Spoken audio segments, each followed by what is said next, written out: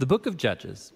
So remember, after Joshua led the tribes of Israel into the promised land, he called them to be faithful to their covenant with God by obeying the commands of the Torah. And if they do this, they will show all the other nations what God is like. So Judges begins with the death of Joshua and basically tells the story of Israel's total failure. The book's name comes from the type of leaders Israel had in this period. Before they had any kings, the tribes were all governed by these judges. Now, don't think of a courtroom. These were regional, political, military leaders, more like a tribal chieftain. And you need to be warned, the book of Judges is very disturbing and violent. It tells the tragic tale of Israel's moral corruption, of its bad leadership, and basically how they become no different than the Canaanites. But this sad story is also meant to generate hope for the future, and you can see this in how the book's designed. There's a large introduction that sets the stage for Israel's failure as they don't drive out the remaining Canaanites. Then the large main section of the book has stories about the growing corruption of Israel's judges, and the progression here shows how Israel's leaders go from pretty good to okay to bad to worse. The concluding section is really disturbing and shows the corruption of the people of Israel as a whole. So let's dive in, and we can explore each part a bit more. The opening section begins with the tribes of Israel in their territories in the Promised Land. And while Joshua defeated some key Canaanite towns, there was still a lot of land to be taken and lots of Canaanites living in those areas. And so chapter 1 gives a long list of Canaanite groups and towns that Israel just failed to drive out from the land. Now, remember, the whole point of driving out the Canaanites was to avoid their moral corruption and their way of worshiping the gods through child sacrifice. God had called Israel to be a holy people, and that does not happen. Chapter 2 describes how Israel just moved in alongside the Canaanites and adopted all their cultural and religious practices. And it's right here that the story stops. For nearly a whole chapter, the narrator gives us an overview of everything that's about to happen in the body of the book.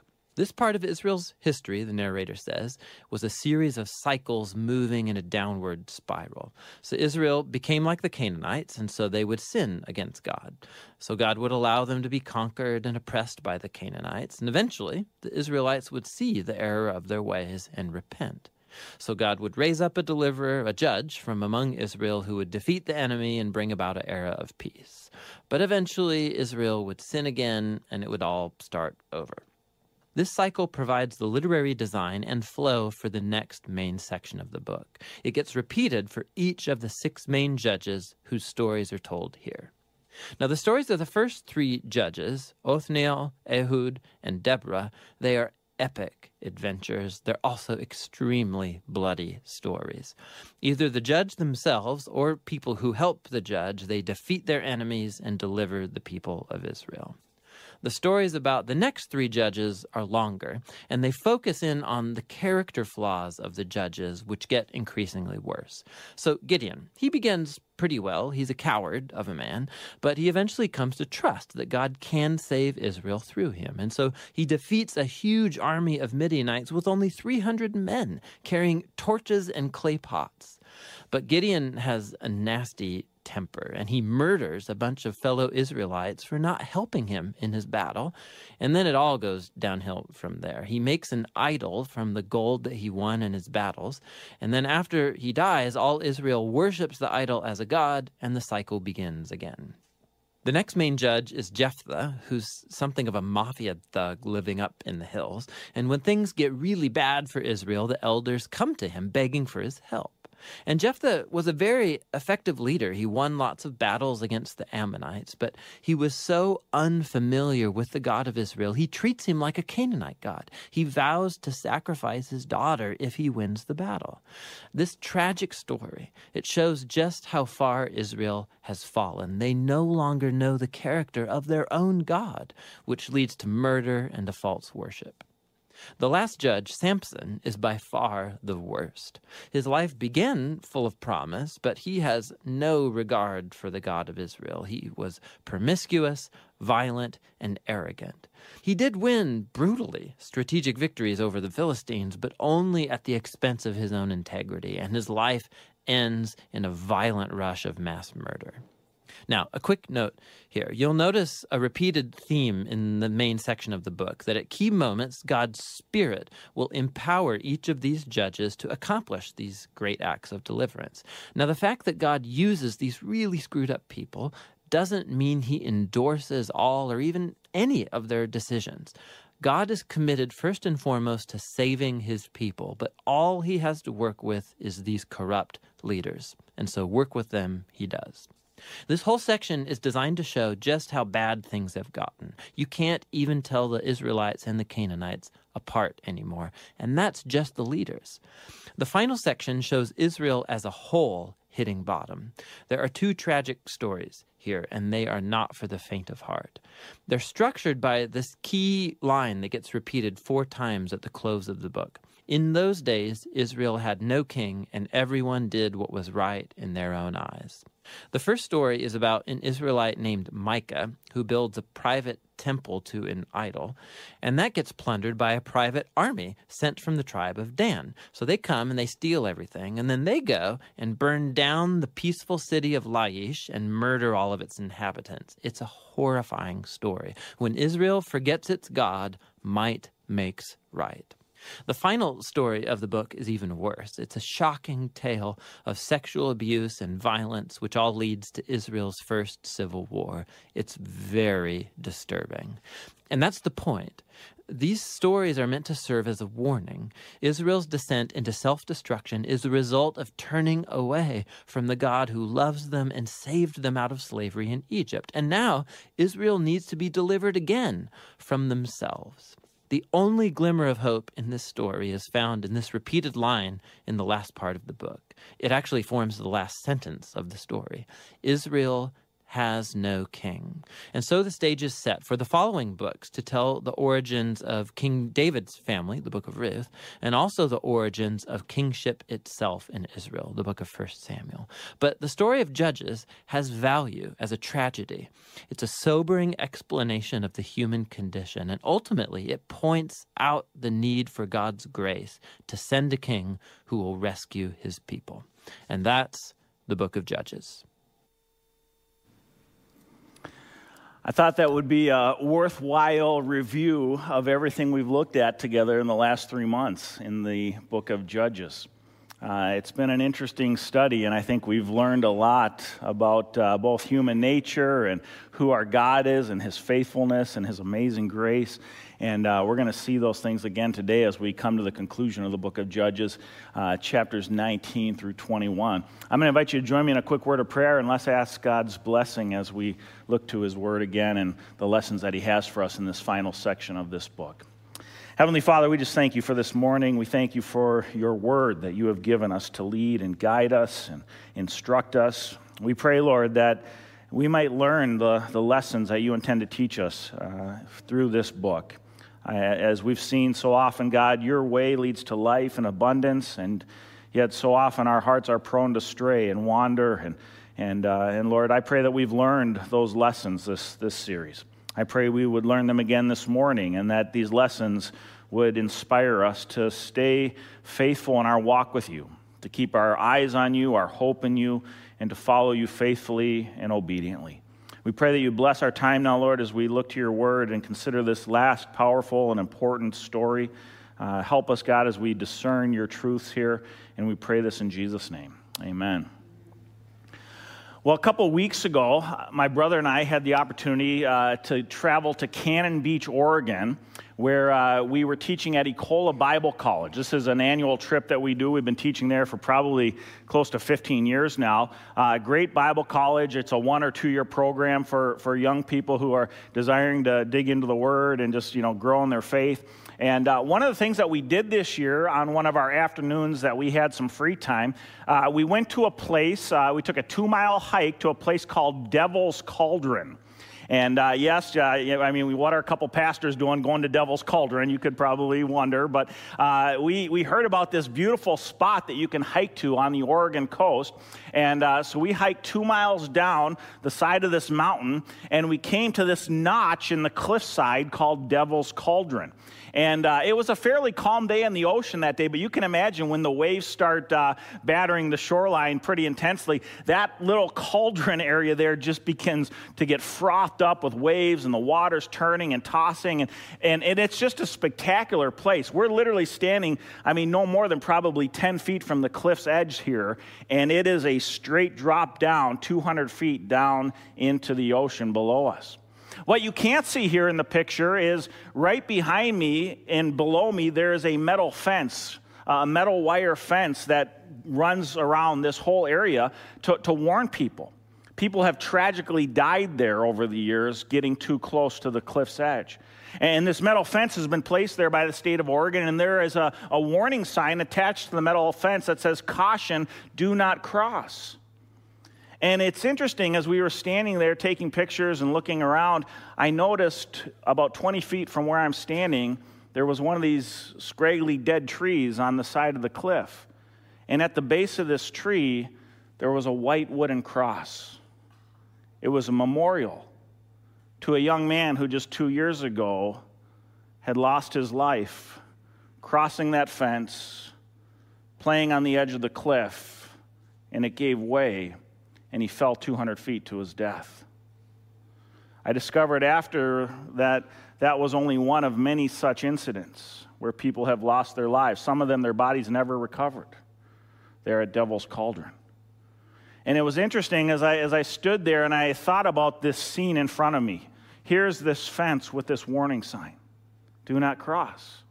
And over here is this memorial to a young man who tragically, because of his foolishness in ignoring that warning, had fallen to his death just a couple years earlier. And I couldn't help but think, as I looked at this scene in front of me, of this series that we've been in the book of Judges over the last 3 months. You know, I thought to myself that warning sign there attached to the fence, that's a lot like the law that God had given the nation of Israel. God had given his people his will and his plans and his purposes for them. He had made clear the boundary lines. I'm going to bring you into this promised land, and I'm going to bless you abundantly, and everything there will be yours, but you have to follow my will and my ways and follow me in obedience. And he had established those boundaries for their good, and yet, just like that memorial cross under the tree, Israel, in their folly, had chosen to ignore God's will, and chosen time and time again to do life the way that they thought was best instead of honoring God's ways in his revealed truth. And we've seen throughout our series how Israel repeatedly falls in their sin and depravity into God's judgment as a result of their disobedience. Now today, as we come to the conclusion of our series here in the book of Judges, we need to recognize that again, God has given us this book as a cautionary reminder of the danger of our rebellious hearts. But he's also given us this book as an encouragement to remind us of his promise that true life and abundance and joy is only found when we walk in obedience to him. And these are the lessons we're going to see again as we come to the concluding chapters of the book of Judges, Judges 19 through 21. As we saw in that video a moment ago, this last section is a very disturbing account of what happens to God's people when they turn their backs on the Lord and choose to live life on their own terms, the way they think is best. We're going to read, to begin with this morning, Judges chapter 19. This is really the setting that sets up all the events that take place in the final chapters 20, 21. I want to read our passage, Judges 19, this morning, and then I want to come back and I want to share some reflections for us on this passage about what happens when a people no longer fear the Lord. Let's take a look at this disturbing section of God's Word. In those days when there was no king in Israel, a certain Levite who was sojourning in the remote parts of the hill country of Ephraim, who took to himself a concubine from Bethlehem in Judah. and his concubine was unfaithful to him. And she went away from him to her father's house at Bethlehem in Judah, and was there for some 4 months. Then her husband arose and went after her to speak kindly to her and to bring her back. He had with him his servant and a couple of donkeys. And she brought him into her father's house. And when the girl's father saw him, he came with joy to meet him. And his father-in-law, the girl's father, made him stay, and he remained with him for 3 days. So they ate and drank and spent the night there. And on the 4th day they arose early in the morning, and he prepared to go. But the girl's father said to his son-in-law, "Strengthen your heart with a morsel of bread, and after that you may go." So the two of them sat and ate and drank together. And the girl's father said to the man, "Be pleased to spend the night, and let your heart be merry." And when the man rose up to go, his father-in-law pressed him till he spent the night there again. And on the 5th day he arose early in the morning to depart, and the girl's father said, "Strengthen your heart and wait until the day declines." So they ate, both of them. And when the man and his concubine and his servant rose up to depart, his father-in-law, the girl's father, said to him, "Behold, now the day has waned toward evening. Please spend the night. Behold, the day draws to its close. Lodge here and let your heart be merry. And tomorrow you shall arise early in the morning for your journey and go home." This man was trying to lavish this Levite with, hospitality and welcome and overt graciousness, because in that culture, it was a great shame upon their family for what his daughter had done, this concubine leaving her husband. And so he's trying to restore some of his family's honor by lavishing this hospitality. Verse 10, "But the man would not spend the night. He rose up and departed and arrived opposite of Jebus," that is Jerusalem. He had with him a couple of saddled donkeys, and his concubine was with him. When they were near Jebus, the day was nearly over, and the servant said to his master, "Come now, let us turn aside to the city of the Jebusites and spend the night in it." And his master said to him, "We will not turn aside into the city of foreigners, who do not belong to the people of God, but we will pass on to Gibeah." And he said to his young man, "Come, and let us draw near to one of these places and spend the night at Gibeah or at Ramah." So they passed on and went their way. And the sun went down on them near Gibeah, which belongs to Benjamin. And they turned aside there to go in and spend the night at Gibeah. And he went in and sat down in the open square of the city, for no one took them into his house to spend the night. And behold, an old man was coming from his work in the field at the evening, and the man was from the hill country of Ephraim, and he was sojourning in Gibeah. The men of the place were Benjamites. And he lifted up his eyes, and he saw the traveler in the open square of the city. And the old man said, "Where are you going, and where do you come from?" And he said to him, "We are passing from Bethlehem in Judah to the remote parts of the hill country of Ephraim, from which I come. I went to Bethlehem in Judah, and I'm going to the house of the Lord. But no one has taken me into his house. We have straw and feed for our donkeys, with bread and wine for me and your female servant and the young man with your servants. There is no lack of anything." And the old man said, "Peace be to you. I will care for all your wants. Only do not spend the night in the square." So he brought him into his house and gave the donkeys feed, and they washed their feet and ate and drank. As they were making their hearts merry, behold, the men of the city, worthless fellows, surrounded the house, beating on the door. And they said to the old man, the master of the house, "Bring out the man who came into your house, that we may know him." And the man, the master of the house, went out to them and said to them, "No, my brothers, do not act so wickedly. Since this man has come into my house, do not do this vile thing. Behold, here are my virgin daughter and his concubine. Let me bring them out to you now. Violate them and do with them what seems good to you. But against this man, do not do this outrageous thing." But the men would not listen to him. So the man seized his concubine and made her go out to them. And they knew her and abused her all night until the morning. And as the dawn began to break, they let her go. And as morning appeared, the woman came and fell down at the door of the man's house where her master was until it was light. Her master rose up in the morning, and when he opened the door of the house and went out to be on his way, behold, there was his concubine lying at the door of the house with her hands on the threshold. He said to her, "Get up, let us be going." But there was no answer. Then he put her on the donkey, and the man rose up and went away to his home. And when he entered his house, he took a knife, and taking hold of his concubine, he divided her limb by limb into 12 pieces, and sent her throughout all the territory of Israel. And all who saw it said such a thing has never happened or been seen from the day that the people of Israel came up out of the land of Egypt until this day. Consider it, take counsel, and speak. What a horrific story.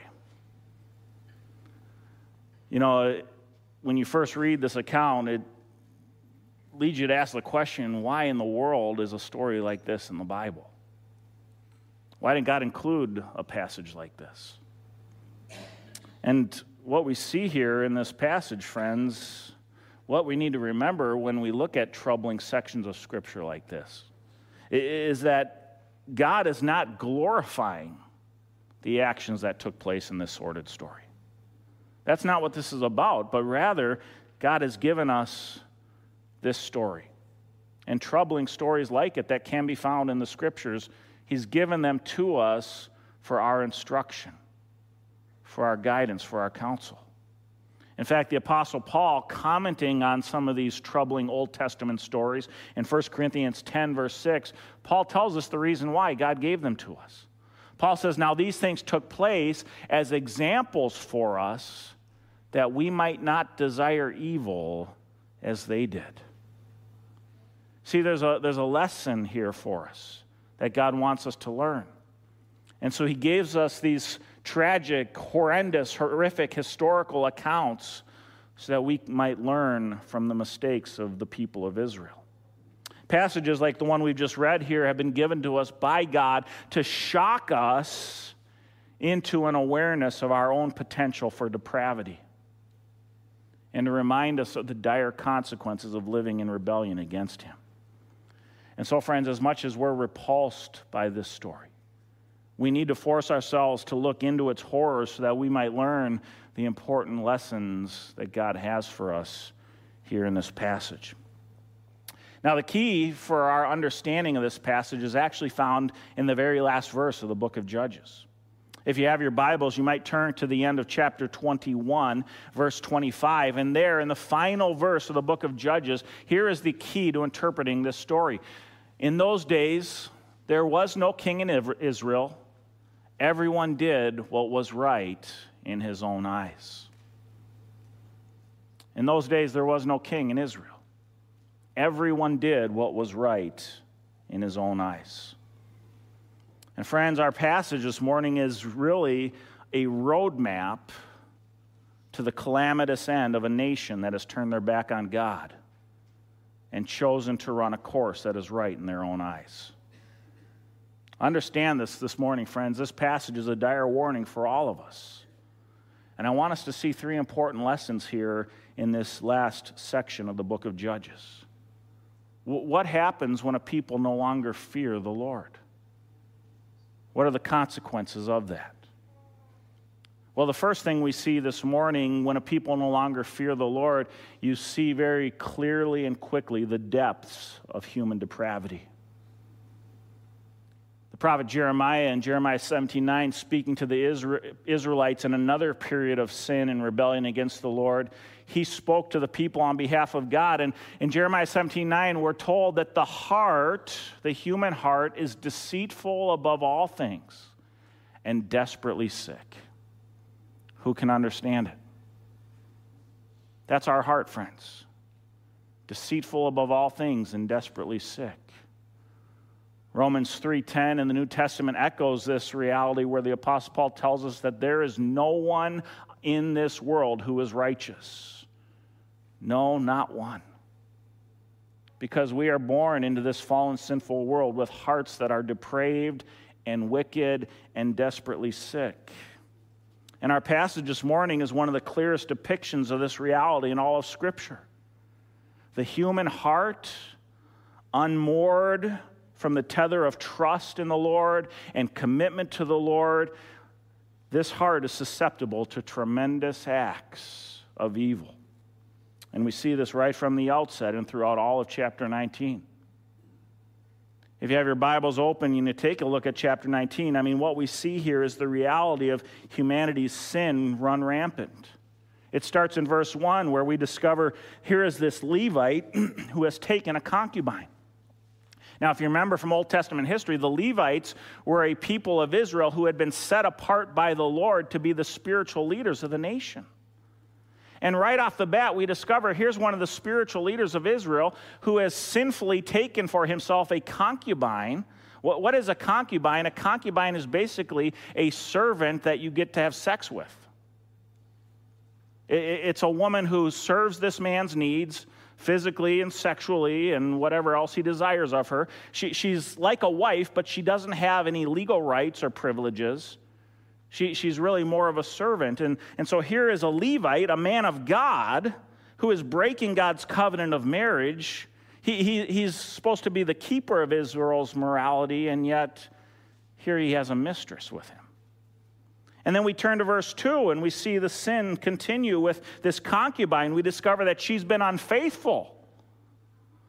Now, we don't know exactly what that means, but typically in the biblical language, that refers to an adulterous relationship. And so here this woman may have had an affair with another man, and she ends up leaving her master, her husband, and running home to her father's house for 4 months. The man goes to return and take back his concubine, and he ends up leaving with his concubine to head home. And on their way home, they stop in Gibeah. And in verse 15, we discover the sin and depravity continue. The people of Gibeah refuse to care for these travelers. Here they are in the town square. They're far from home. They're looking for hospitality and lodging, and no one in Gibeah comes to their aid. And we see here the widespread lack of compassion at this time in the land of Israel. God had told the people of Israel in the Old Testament when they go into the promised land to care for the stranger and the alien who is sojourning among them. And yet God's people had turned their back on these needy travelers. And the evil continues in verse 22. After they're brought into the house, not of a man from Gibeah, but from another traveler, an Ephraimite, the men of Gibeah show up that night, and they knock on the door, and they demand to have their way with the Levite. Not his concubine. They want to have their way with the Levite. They say, let him come out to us so that we might know him. The word know in the Hebrew is yada. It means to have sexual intercourse or intimate knowledge of someone. This is homosexual gang rape that they're trying to engage in here. It's very interesting to look at the similarity of our passage this morning with Genesis chapter 19 and the story of Sodom. It's almost a word-for-word equivalent, that horrific story of God's two angelic messengers who come to Lot in Sodom, this pagan Canaanite city, and the men of Sodom come and they demand to have sex with these two visitors. It was an act so horrific that God rained down fire and brimstone on Sodom, and from that day forth, the entire world has associated the name Sodom with the perversion of homosexual sex. That's how serious this was in God's eyes. Here now, Israel has become just as wicked as the Canaanites in Sodom. The Apostle Paul in Romans chapter 1 tells us that widespread social acceptance of homosexuality is the evidence of a people who have been given over by God to their sin and depravity. Paul says it's a sign of judgment upon a nation. You can't help but wonder if our own nation is under God's judgment today as a result of our widespread acceptance of these things that God has clearly called sin. Verses 24 and 25, the evil continues. The old man and the Levite offer their women up to abuse in order to save themselves. Here we see the pathetic devaluation of women in Israel at this time, where women are viewed as being nothing more than commodities to be used in whatever way benefits men. Not only do we see the devaluation of women, but we also see here the devaluation of manhood, because God had called men to be the protectors and providers of women. And instead of protecting and providing for their women, they're sending them out to be raped. It's horrific. In verses 25 and 26, we read that the men of Gibeah sexually abused this concubine all night long to the point of death. It's almost unimaginable to think about the horror that this woman would have experienced that night. The depravity, the evil. In verse 28, we see the Levite's cheap view of life as he treats his battered concubine like a dog. He barks at her in the morning, "Get up." Of course, her lifeless body couldn't get up, and so he throws her on the back of his donkey. And in verse 29, we see that the Levite takes her home, and instead of seeking justice according to God's law, he ends up dismembering his concubine in a callous act for the sake of vengeance, which would ultimately lead to civil war in Israel. Friends, understand, everything we see here is the fruit of humanity's sinful hearts run wild. This is the tragic end of rebellion against God.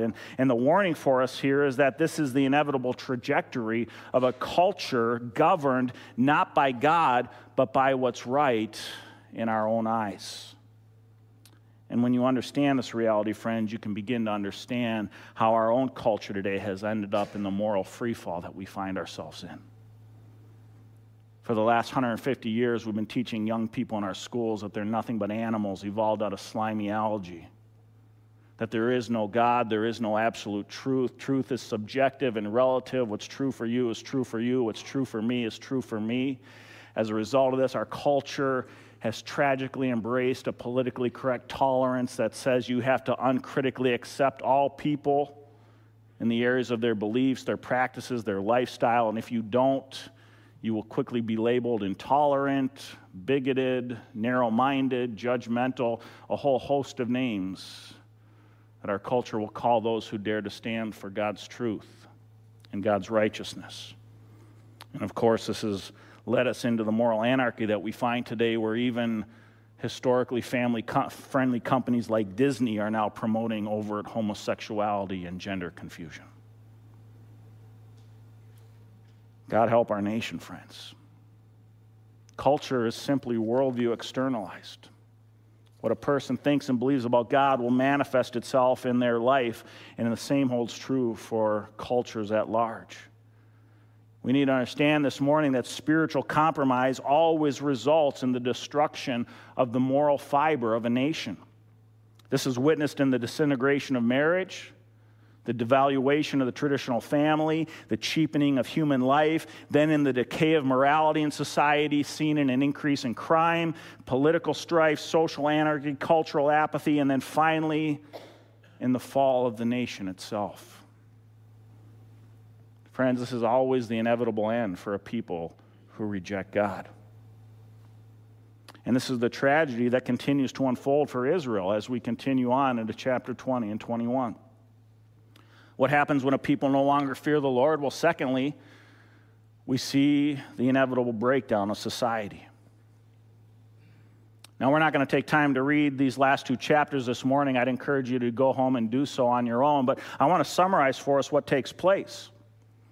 As our story unfolds in chapter 20, Israel descends into a brutal civil war, leading to overt genocide against the tribe of Benjamin. Verses 46 and 48 of chapter 20 tell us that 400,000 Israelites muster together to go against the tribe of Benjamin in revenge over what took place in Gibeah. Now think about the irony of this. Last week, 2 weeks ago, in the story of Samson, the Israelites wouldn't rally around Samson to fight against the Philistines, but now they all rally together to kill their own tribesmen. And in verses 46 through 48, we discover that 25,000 men, women, and children from the tribe of Benjamin are killed, with only 600 Benjamite men surviving. Israel has answered brutality with even greater brutality. And you have to ask, how could this happen? How is this any kind of justice? But again, friends, we need to remember, Israel was simply doing what was right in their own eyes. See, remember, when concepts like truth and justice are no longer rooted in the timeless will and character of God, all you're left with are the subjective and arbitrary determinations of finite, sinful men and women. And in a morally relativistic culture, at the end of the day, everything ultimately devolves into a quest for power. Reason and persuasion no longer matter, because without God, there can be no absolute truth to discover or know or guide us. And so all that matters ultimately in a relativistic culture is who's in power, who's in control, who gets to make the rules. And in this kind of society, it's typically the most cunning, or the one who shouts the loudest, or the guy with the biggest gun who gets to make the rules. Friends, do you wonder how a nation like America can witness everything that we've seen take place in the last 2 years? Black Lives Matter protesters destroying cities across the country, radical groups like Antifa taking over entire city blocks in violation of police and local law. We saw supporters of our former president storm the U.S. Capitol building. We've seen governors expand state power through executive mandates, trampling on individual liberties. We've seen major media outlets pushing their favored propaganda. I could go on and on with examples. How does this happen? Friends, it happens when a society no longer fears the Lord, and thus no longer has a moral compass to guide them. Understand this morning. When there is no such thing as absolute truth, all that matters is power. And friends, God has warned us here in Scripture where that leads. The question is, will we heed His warning? Will we listen to His guidance? This leads me to our third point this morning. When a people no longer fear God, you see self-salvation's bankruptcy. This is the point of Judges 20:21. Following the depravity of chapter 19 and the genocide of chapter 20, you would think that Israel might finally turn to the Lord for guidance. But no. Sadly, they don't. Instead, in chapter 21, we read of the ongoing fall of Israel as they continue to do what's right in their own eyes. But now, in an attempt to remedy the atrocities they've committed against the tribe of Benjamin. So Israel has now nearly obliterated an entire tribe of their own people. And what's their solution to the problem? The solution to their problem in chapter 21, well, we're going to go find wives for these 600 remaining Benjamites so that they can rebuild their tribe. Well, how are they going to do this? Well, the people of Israel decide, well, we're going to go raid another Israelite village, the village of Jabesh Gilead, because they didn't help us in our war against the Benjamites. So we're going to go raid that tribe. And so Israel sends men, and they kill everyone in that tribe, and they take for them 400 virgin girls.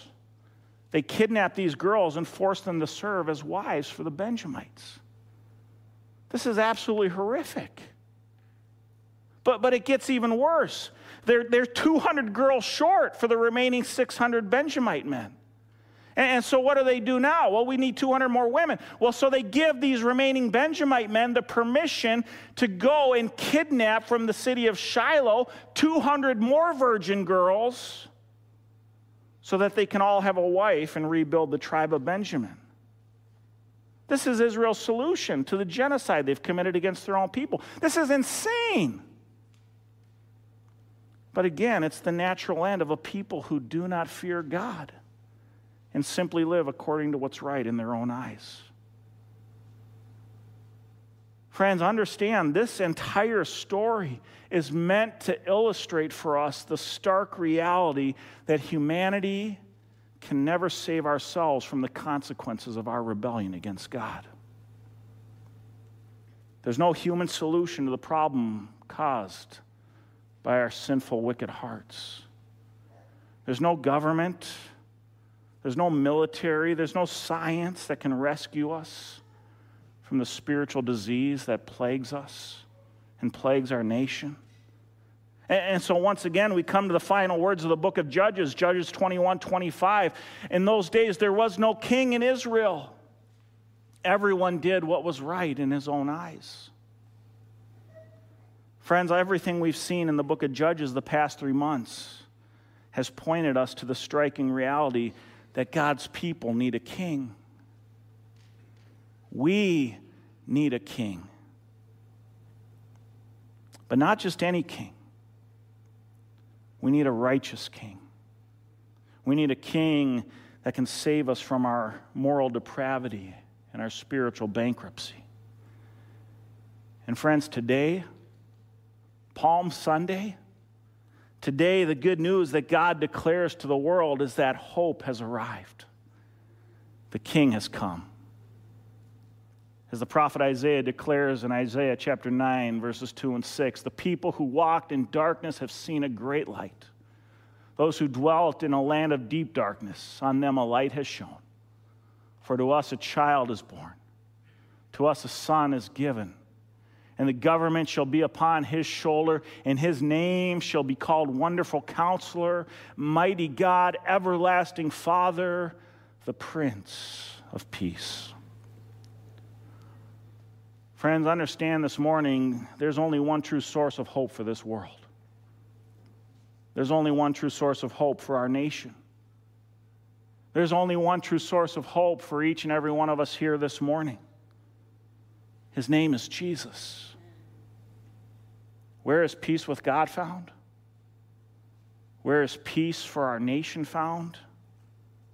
Friends, it's only found when we humble ourselves before the King of Kings and Lord of Lords. As God tells us in 2 Chronicles 7:14, if my people who are called by my name humble themselves and pray and seek my face and turn from their wicked ways, then I will hear from heaven and will forgive their sin and heal their land. Let's pray this morning and ask for God's help and blessing. Lord, we so desperately need you.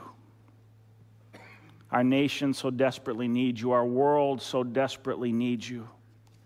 We are living in days where we are seeing more clearly than ever the consequences of our sin and our rebellion and our depravity, and we are reliving everything we have seen in the book of Judges.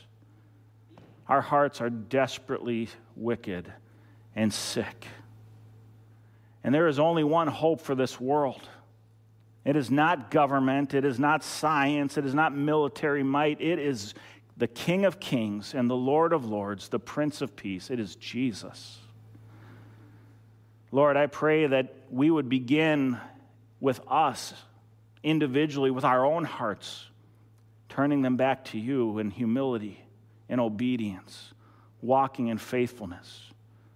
Help us to lead the way here in our own community as your people, Lord.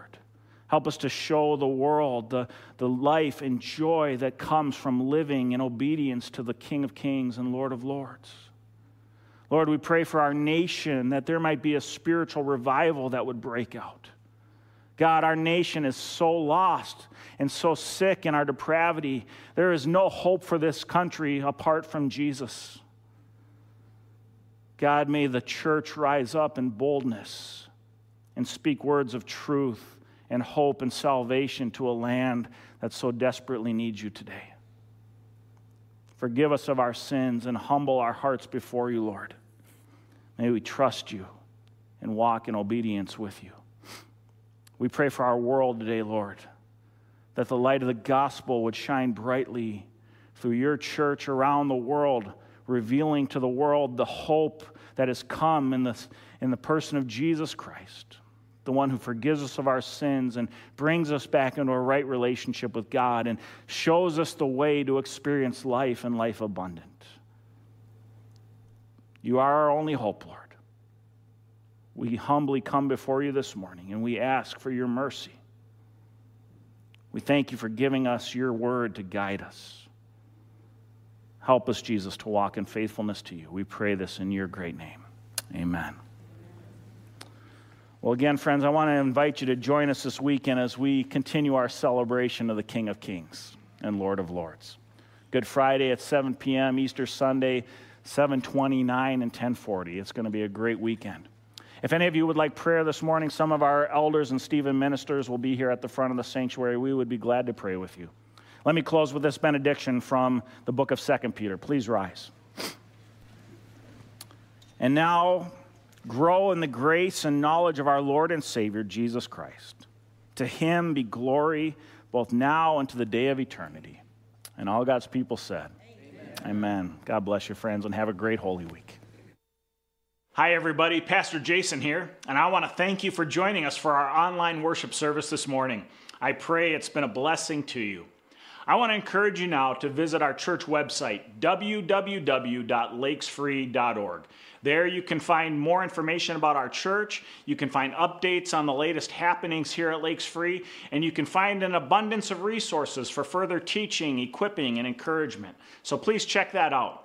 We also have a prayer link there on our homepage where you can submit prayer requests, and we would love to pray for you. And if you'd like to continue your worship by giving to the work of the Lord here at Lakes Free Church, we have a very clear and simple giving link there on our homepage, and we would appreciate your support. I want to thank you again for being with us this morning. I pray that you have a blessed week, and we will look forward to seeing you soon.